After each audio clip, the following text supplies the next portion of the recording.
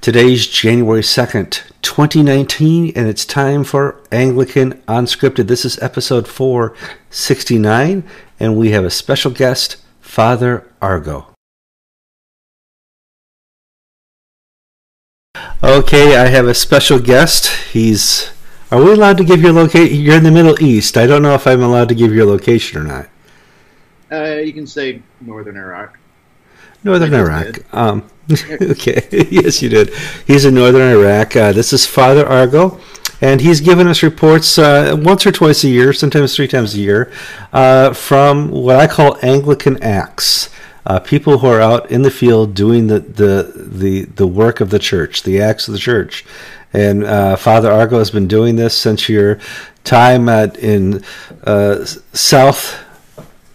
southern borders here of America when there was a big storm, and that's when you and I first met. You've been in other places over in Eastern Europe and have served quite well, in my humble opinion. And it's now time to get another update on what's going on and kind of this quasi-politics that may be affecting you with President deciding to pull all the troops out of Syria.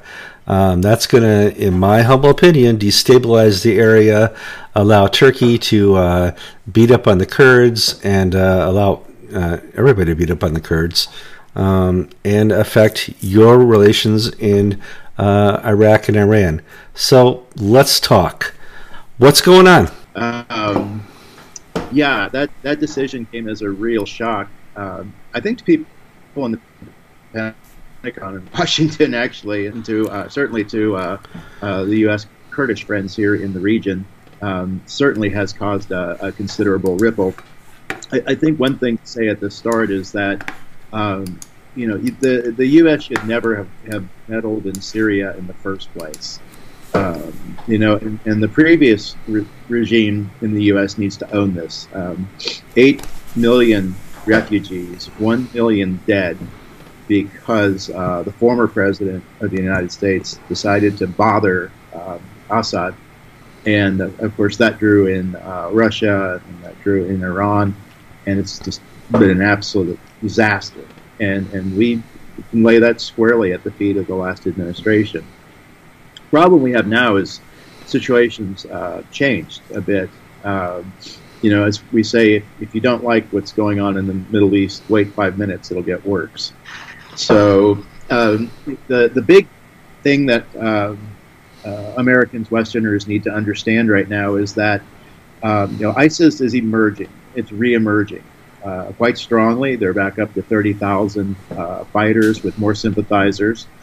And the ISIS narrative only works if they have territory. They have to have land. Otherwise, it's not the final caliphate, and it doesn't work. They can't recruit. They can't get their money.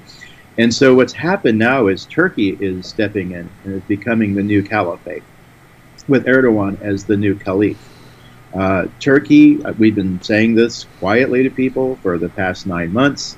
The resurgence of ISIS is coming because of Turkey, NATO member. Turkey is funding them. Turkey is training them in Syria. Turkey is sending them abroad to Asia for training and radicalization. So we have to understand that Turkey is really the single greatest threat now to the region. Funny enough that they're a NATO member. But that's the situation of it. And the U.S. Also agreed to sell them more than $3 billion worth of high-tech technology weapons. So the U.S. just gave the new caliphate a sophisticated missile system. The last time we spoke, if I remember correctly, Saudi Arabia was being the bully on the street. Is that still the situation? Saudi is actually sort of scared on the street right now. They have their continual threat with Iran and their proxy war going on Yemen, but they're also scared of Turkey. And again, this is Turkey on the rise. Turkey is extremely aggressive, and it telling people it's not that they're they want Nineveh. Mosul was an Ottoman capital, and it's not that they're going to take it back; they are taking it back through their proxies. So all of the educational institutions in Mosul proper now have been taken over again by the Muslim Brotherhood. Erdogan, of course, in Turkey is full on. This is public domain Brotherhood guy. So what's happening is that Turkey is making its move for all of Nineveh. It wants all of the Nineveh plains. It wants it's going for the Yazidi territories up in the west and northwest. So it's not that they're coming; they're here. They actually, I found out recently, Turkey has a full-on military base in Bashika, which is I just drove past there the other day.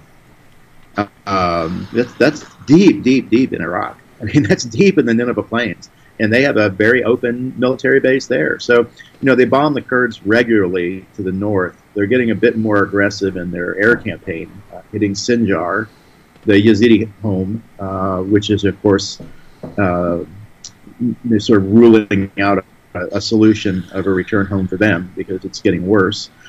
So they're regularly bombing all along northern Kurdistan, and the reality is they could take out Kurdistan in 12 hours. Well, the news here from President Trump is that ISIS is on the run. It's been wiped out. There's just a few left. They're in the hills of northern Syria and fleeing. That's a total lie. I was driving through.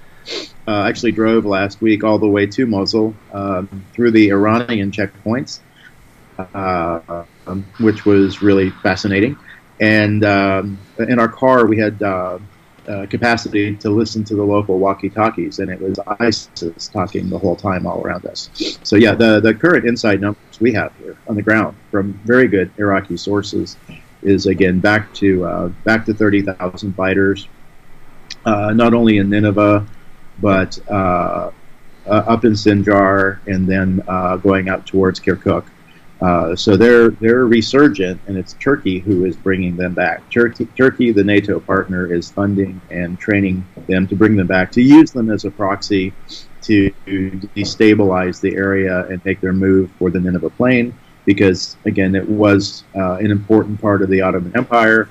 And besides calling this the new caliphate, they're also calling it the renewed Ottoman Empire. So you have this wonderful thing going on right now of the renewed Ottoman Empire coming in one direction, and the new Persian Empire coming in the opposite direction. And precisely where they clash is this pretend country called Iraq. Now, there's exactly. The last time we spoke, there was incredibly large UN refugee camps where you were serving. Are they still there? Yeah. The big story was going to be that before Trump's announcement, things were really calming down. When the U.S. sort of took the bounty off Assad's head, things calmed down, and so we have a 250,000 refugees in a camp in like 40 minutes from our house. And the talk was that all the Syrian refugees here in our region would be going home in 2019. I mean, they were real economic refugees. And then, so accordingly, they cut off all the food aid to those 250,000 refugees. And those are, widows and orphans and elderly. Mm-hmm. So they have nothing. The point was, leave, go home, go back. But there was arguably a home to go back to. The Kurdish press was even saying by the end of this year they would all be home and gone. Now the sense on the street is that with the U.S. withdrawal, things are going to be very bad, and we'll probably see another second great wave of refugees. So they were leaving, actually. They were going home, but we sense that they're going to return, and even more are going to show up now in northern Iraq because of the bloodbath that's about to happen in Syria. Now, what you know about ISIS seems to be known within the army and military, because once Trump made his announcement, lots of military in leadership resigned. and said, we can't agree with what you're doing pulling out of Syria. When you see troops on the ground that are still there, they haven't pulled out yet, do they know what's going on with ISIS? Oh, absolutely. I mean, it's if I know, then I would think the White House knows what I know. And I've certainly been very helpful trying to convey what I mean, this business of Turkey training ISIS and bringing them back. I mean, I got that to friends in Washington 9 months ago. And then it was about when it was very hot intel and quiet. And it was just maybe 2 months ago that the Dutch secret police announced it publicly. Exactly what I said. They made public that, yes, Turkey is bringing back ISIS. So that's in the public domain now. So it's not it's not secret at all. Let's talk about what normally happens in politics. Last time Syria made trouble, we put Assad on the assassination list. Are we going to put Erdogan on the assassination list? Well, the thing is, I think with Erdogan is, well, one, again, he's a full NATO partner, and the U.S. president just sold him over $3 billion of high-tech weaponry. So I'm not sure, we go from that to assassination list very quickly. There just seems to be an incredible, denial that Turkey is the new caliphate, that he is the caliph, and that radical Muslims globally, Sunnis, are looking to Erdogan as the caliph and Turkey as the caliphate. Again, ISIS needs a narrative. It needs territory. And they've decided Turkey's that territory from which they can expand and build the final caliphate. So just rather fascinating decision that the U.S. has made. Completely destabilized, absolutely positively, terrified the Kurds. The big media stories here the next day were Damascus and Ankara waving their fingers at the Kurds saying, "We told you so, don't trust the Americans, they can never be trusted, they're going to let you down, and then we're going to get you." And that's exactly what's happening. So Syria we've let the Kurds down since the first Gulf War. I don't know why they. I really don't. I have no. It's just their only hope, sort of. But they did go scurrying to Moscow, which I've said they would do this week. So, they're looking to Moscow. China is coming in here and talking as well. So, the Kurds know they need a friend. And the U.S. is not reliable.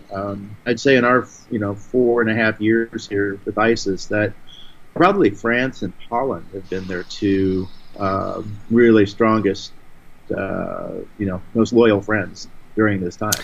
And friends, but the problem is when our military is there, we have a presence that other countries just can't provide. And we can provide, just by the imagery of our tanks and soldiers, a reason not to go and take out the Kurds. Without that, there's a vacuum. With that vacuum gone, what's going to happen to the Kurds in 6 months, a year from now? There's a really viable thought floating around that Turkey, Turkey could just annihilate Kurdistan in the number being put out militarily is 24 hours, but I'd say it's 12. They really just have 3 cities to, hit, bang really hard, and then cut all the major roads that connect them, and then there's no more Kurdistan.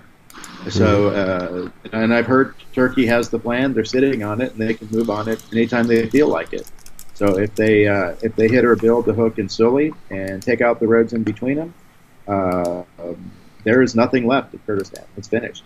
And that's just very possible. That's somewhere between possible and likely, and a bit of a scary thought. And I think really if the U.S. was really committed to Kurdistan's defense, it would put up a no-fly zone immediately over Kurdistan now, because this could happen. While we're talking, Turkey is more than capable and able and willing to do that, to just demolish Kurdistan very, very quickly by the air. And then what's anybody going to do about it once it's happened? So if the U.S. does not get up a no-fly zone and an air defensive shield fairly quickly, we may not be around much longer. Okay, so what is your recommendation then? I'm just checking the latest news from Turkey here. Anything good? No, I just, yeah, duck. Yeah, yeah, yeah. I think there's a sense that it might be able to slow down the U.S. withdrawal from Syria.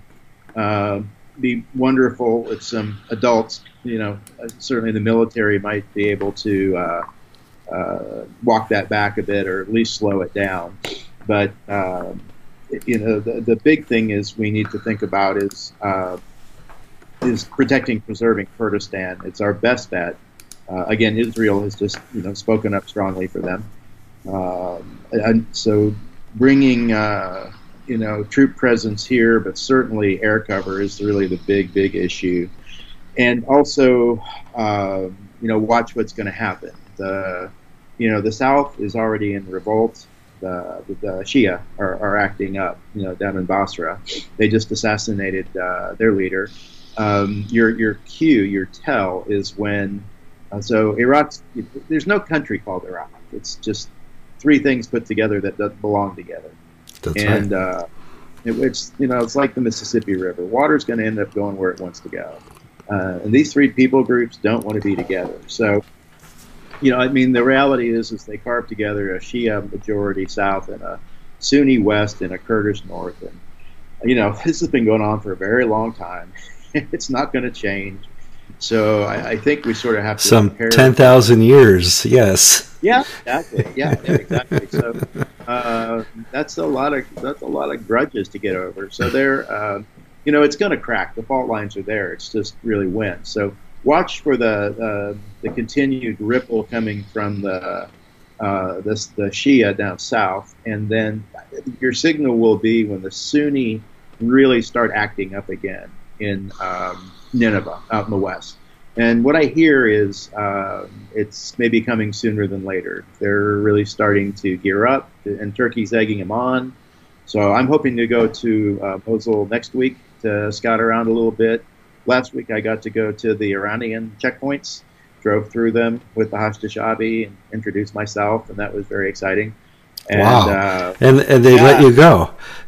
Well, this is the craziest thing. It's because I was wearing a collar. With two priests in a collar, and I was told just to shut up, don't speak English.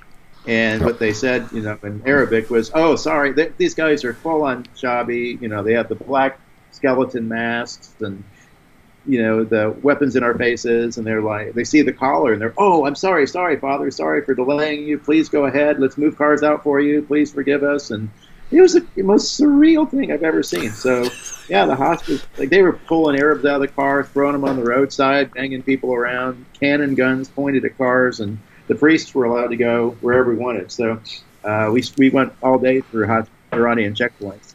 And so next week we're going to go see Mosul and kind of get a feel for what's going on there. But it's just very, very unstable. You can just you can feel it. Well, Mosul just started rebuilding, and now they're going to go through another, conflict.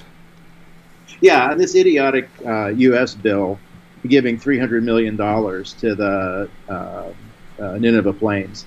I mean, one is that money is going to end up in the hands of some very, very corrupt people on the ground. Iraq is the #1 most corrupt country, according to ratings in the world. So 300 will be pretty easy for them to pilfer. So don't expect that money to get to actual people on the ground. It won't. And that's going through Christian charities. And I promise you it won't get through those Christian charities to the people, because that's the way it works. The other thing is, just we've said, is don't invest in Nineveh. We ourselves haven't, because it's a fool's bet. It's a fool's errand. That is going to end up, back under control of something very bad. And I was just this afternoon in Tel Skuf, which is a village just hammered by ISIS. I mean, destroyed. And then we're getting ready to go over to Batnaya, which is even worse. I mean, it's just complete rubble.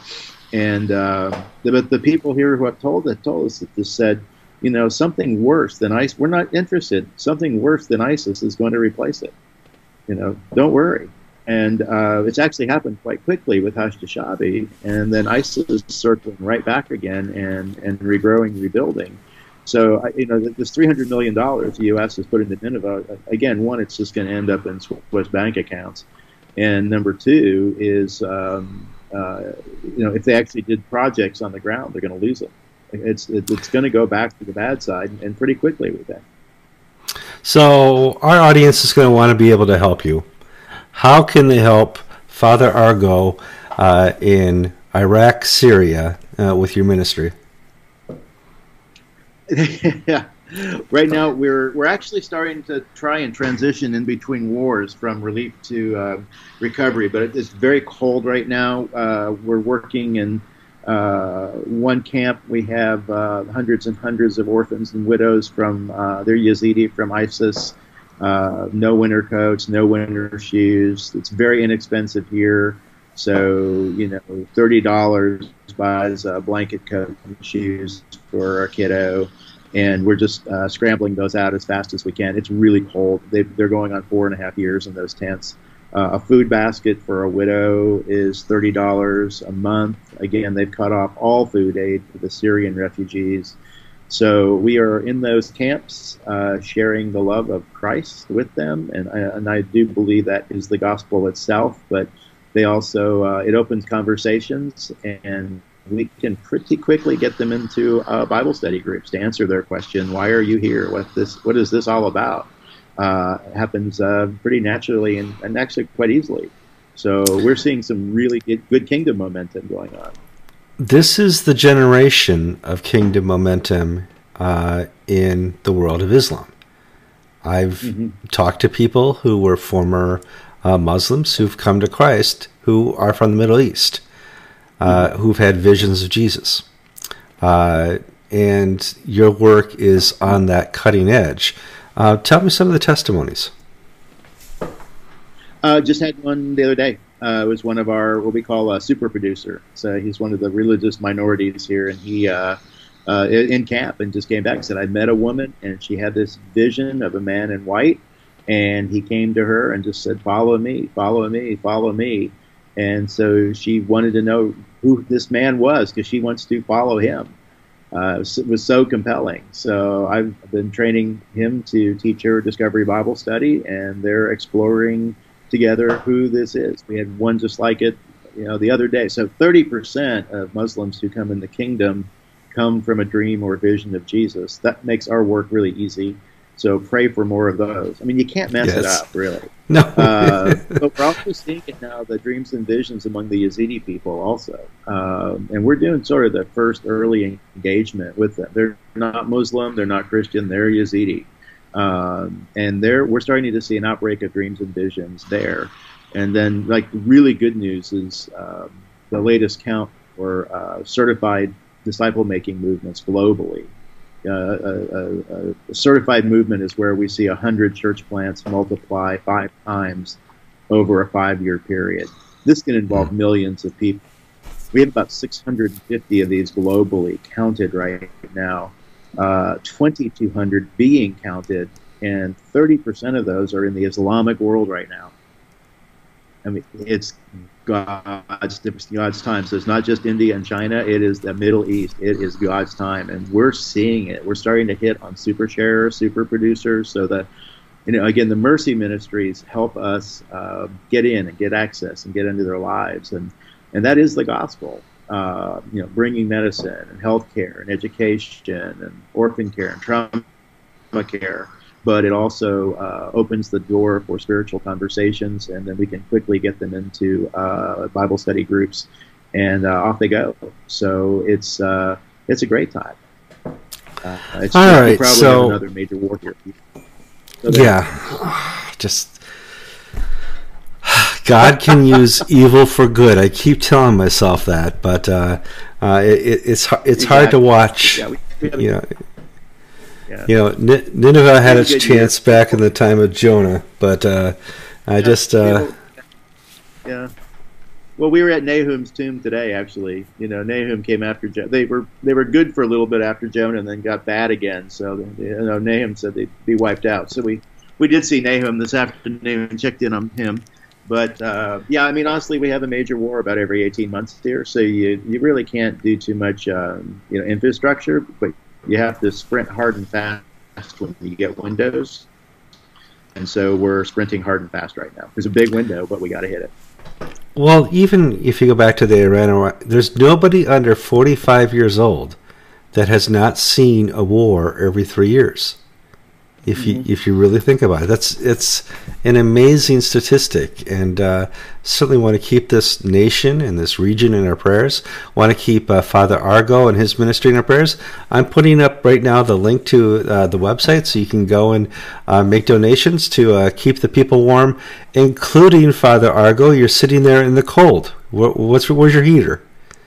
The heater's not working, so we're walking around in blankets and coats, and it's it's really cold, but we just remind ourselves that all of our friends are in tents, so we can come home to the cold house at night, and that's better than a wet, cold tent. So, but yeah, and it's urgent, so we're just scrambling right now. We tried to get out to a camp yesterday, but it was a blizzard. We had 800 kids waiting for us for winter clothes. Couldn't get to them, so we turned around, went to the Syrian border, which is very neglected, and hit Christian Yazidi refugee villages all along the Tigris River, and we'll try to get back up in the mountains. But we're just full tilt with blankets and coats, shoes, and socks right now. Keep them from freezing. The summers are miserable here, but they get through them. But the people, the refugees, fear winter, and people die in winter. And we have 2 million refugees within 45 minutes of our house. And God is very sobering. Very sobering. Yeah, and God's moving. Yeah. So do keep Father Argo in your prayers. Yeah, absolutely. Yeah. It is amazing that in today's world that you and I can communicate face to face through technology and record the testimonies going on in those camps. And I certainly appreciate your time, and I guess you're staying up a little late, so we appreciate that as well. Go to his website. Please donate. This is where it's happening. These are the Anglican Acts, and you can't do anything but pray, participate, and give. And we really thank you for that. You've been watching Anglican Unscripted, episode 469. I'm Kevin Carlson. And I'm Father Argo.